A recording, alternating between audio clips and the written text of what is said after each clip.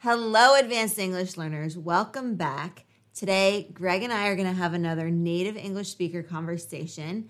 And the point of these episodes and lessons is to give you an opportunity to practice your listening comprehension, to work on pronunciation and connected speech by listening to what we say and trying to replicate it, and then to acquire some new vocabulary, and also to get a sense of what's going on in the world, because we're going to try to come up with topics that are pretty much relevant to current events and American lifestyle and culture and pop culture. And so we hope that you enjoy this lesson, and we're going to have a fun time having conversation, aren't we, gonna? Yes, Greg? we are. Okay. Definitely. Amazing.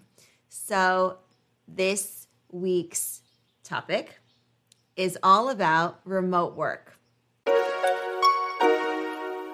We'll be right back after this short break. Another day is here, and you're ready for it. What to wear? Check. Breakfast, lunch, and dinner? Check. Planning for what's next and how to save for it? That's where Bank of America can help.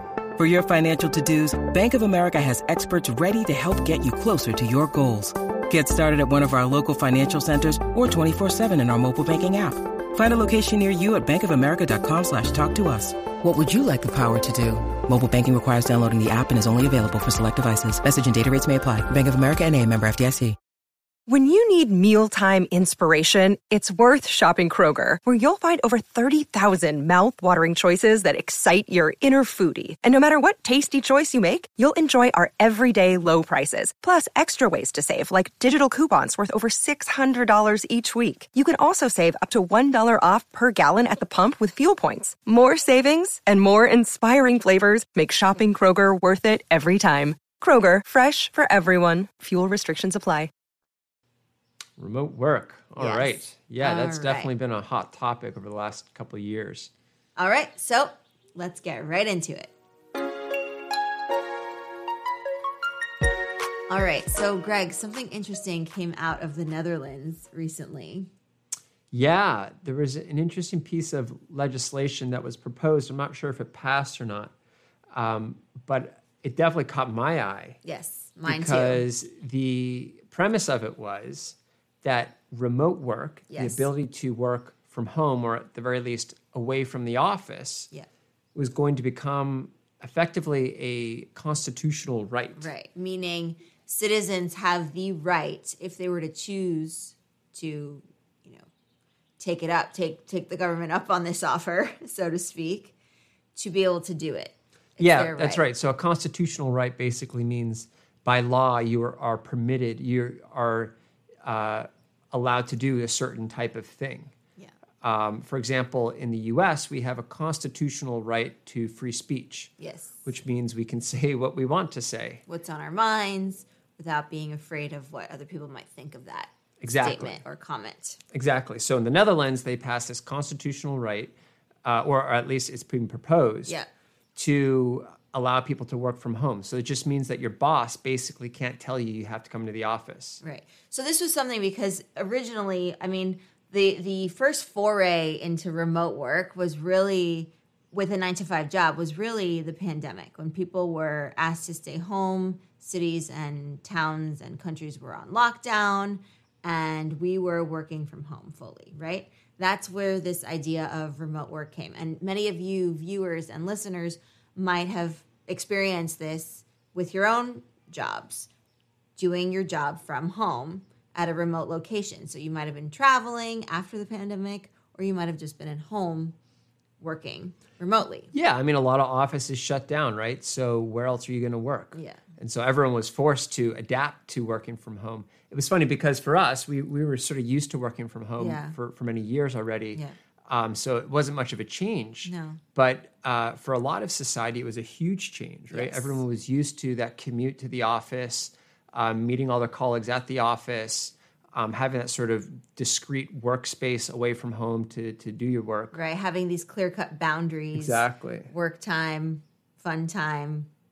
Yeah. So And then all that disappeared, and suddenly, husband and wife and children all crammed into one house, all doing their own thing. It was a big challenge, I think, for a lot of people. yeah, I think especially if people had roommates or they were in relationships or they were with a family in a family setting, there was a lot of navigating that had to be done and clear distinction of what's the office space, what's the work space, and what's the communal space.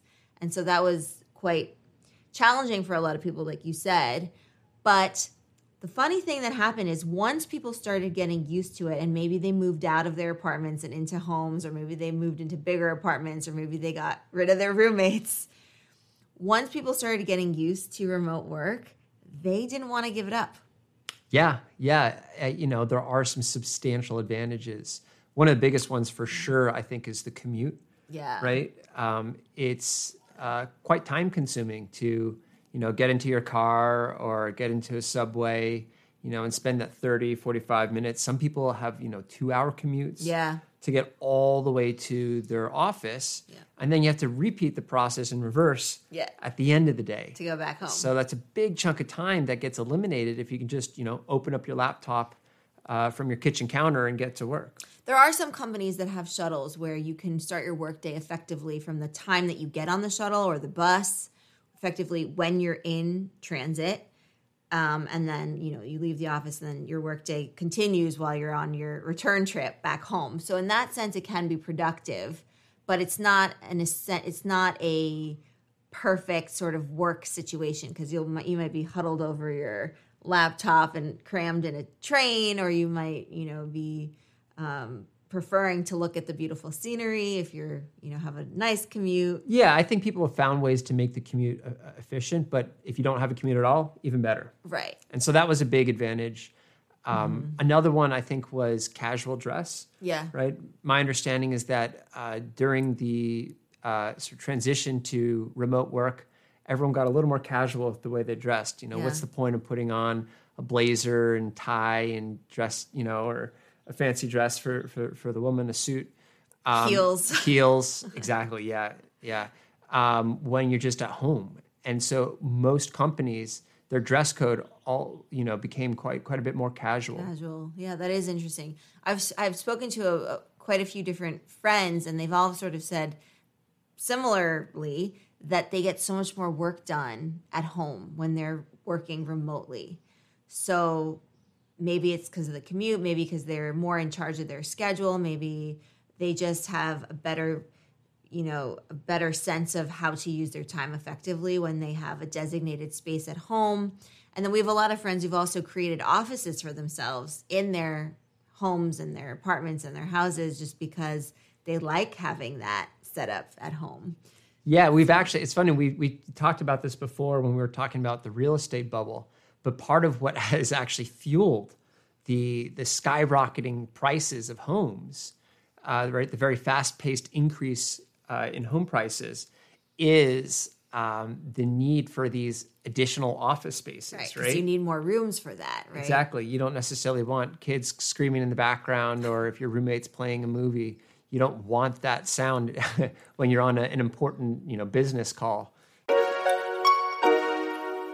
We'll be right back after this short break.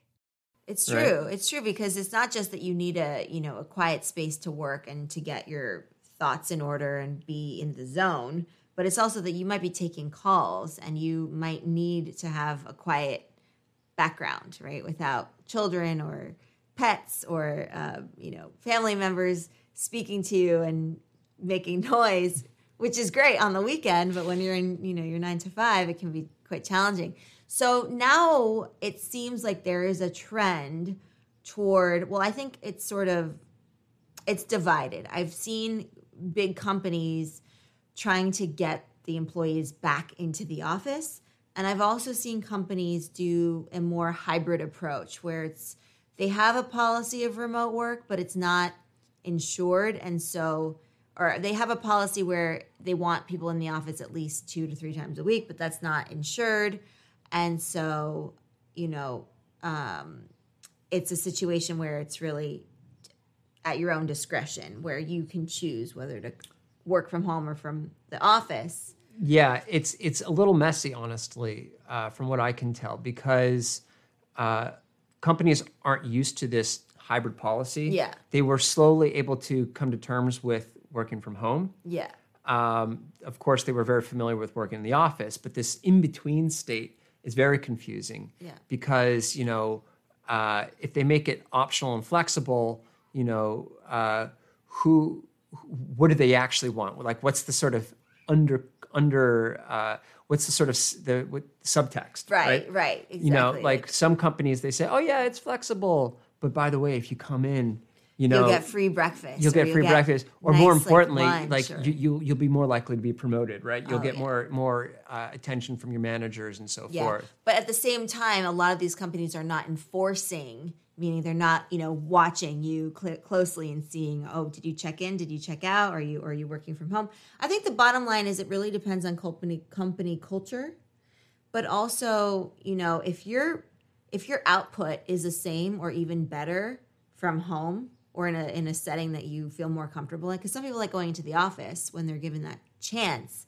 I think it depends on the person's output, and that's different for everyone depending on It's different location. for different people. It's also different for different roles, right? Yeah, that too. Some roles really benefit from being in the same room, particularly highly collaborative roles or roles where there's sort of competitive pressure and people enjoy being all in the same room and kind of riffing off each other. Kind of like when you go to an exercise class, you can work out by yourself, but some people do better when they're working out around others, right? Yeah. So that's a personal preference, and it can also be related to your role. So I agree. There's definitely advantages to either based on what it is you're doing and the type of person you are. Definitely. And I think it really, as you said, the role can dictate that need. If you're in a setting where you really do need to, go up to someone's desk and say, look at this project. Can you have a look at this blueprint or look at this, prototype that I built, or whatever it might be, where you're showing something visual and you need that immediate feedback and not the asynchronous feedback where there's a lot of back and forth, emailing, scheduling a time for a Zoom call or a Google Meet and trying to come together and collaborate. That might work if you're really on top of things, or if you have an open Slack or a channel of communication open constantly. But in some situations, it's not always ideal. Yeah, you can definitely, if you are working remotely, you definitely get a lot more Zoom calls, a lot more emailing going on, and that can be inefficient. Yeah. At the same time, for some people, they wouldn't want someone coming by their desk and interrupting their flow state. True. That's right? true. So it is tough, and I think companies themselves are trying to determine what is better for productivity. Is it better to have people in the office, or are they more productive at home? I mean, they've been studying this quite closely. Yeah. I suspect over the next couple of years, we're going to get real data on what the conclusion is. Yeah. And hopefully, companies can take that data and then more intelligently, more strategically implement company policy that optimizes for productivity and employee happiness, employee satisfaction. Yeah, because I was going to say, the two goals, I think, well, it's twofold, right? So there's two components to it. One is ultimately employee retention, right? So the company, they want to be happy with you because you're being productive. And you want to be happy at the company, right? So the employee satisfaction. So there's this nice sort of symbiotic relationship there. And oftentimes the two go hand in hand, right? The happier the employee, the more productive they generally will be, right? Because if you feel like you belong at this company, you feel like they value you and your time and your effort, and you're not easily replaceable, right? You feel like you're making a good positive impact there. Well, then it's a positive, and you're going to perform even better than if you feel like nobody cares and it doesn't matter what you do and your contributions are not that significant, right? So it depends. It's a mindset thing that also dictates, productivity and happiness. Yeah, that's right. And, one of the challenges as well that we didn't discuss as much, but you alluded to, was this sort of blending of personal and professional life when you work from home. Yes. And this relates to employee satisfaction because many employees working from home actually feel much more overworked because they don't know when to stop working, right? There's not the office clearing out. You don't have people around you going home, packing up. And you don't have a commute to worry about. And so while it's an advantage from a time perspective, on the other hand, you don't have that designated end to your workday. So you could end up working late into the night. You might miss dinner, or you might open up your laptop after dinner and start working again. And it's harder to sort of, manually designate when you're going to work and when you're not. That's true. We'll be right back after this short break. So I think it's still up in the air for a lot of companies, for a lot of individuals. And, it's something that we're going to see come closer. Well, we're going to see it from a, different perspective in the next few years because people will have had more time in the remote setting or in the hybrid setting or back at the office. And we'll see what the data has to say for it too. Yeah, I think we'll see both. We'll have companies that are fully remote. We'll have companies that are, fully in the office, and people can kind of choose which of those configurations they prefer. I don't think we're going to see as much of the, true hybrid, right? You might have Which is a true hybrid is you must come in 3 days a week and must not come in 2 days a week. and it's enforced. Yeah. I think what you're going to have is fully remote companies where sometimes you can come in or whenever you please. Yeah. There's a space there to meet, but as you please. And then there will be companies where it is you definitely must come into the office. Right. Unless you're in the Netherlands. That's true. Well, yeah, and that's unfolding too as we speak. So it's interesting. It's very exciting too because it gives people a lot of different opportunities. And I think it's moving in the right direction. And there are a lot of positives from, I think, the direction that it's headed in. Yeah, definitely. So that's awesome. All right. Well, we want to hear from you. What do you think about this remote work kind of approach? What do you think of the hybrid approach, even though it might be on its way out? What do you think of going back into the office? What's your work situation right now? Are you working from home and loving it? Are you just ready to get back into the office, or have you already gotten back there? So we want to hear from you. Leave a comment down below. And if you're enjoying the podcast, be sure to share it. Leave us a review. That really matters. So it means the world to us when we get a 5-star review. That tells us that you're enjoying the podcast. And when you share it, more people can have access to this kind of high quality content, because our goal is to empower you with the communication skills you need to excel in your English lives. So we hope that you do enjoy it, and check out the YouTube channel as well. So that's it from us today. We're going to see you in another one. All right. Take care.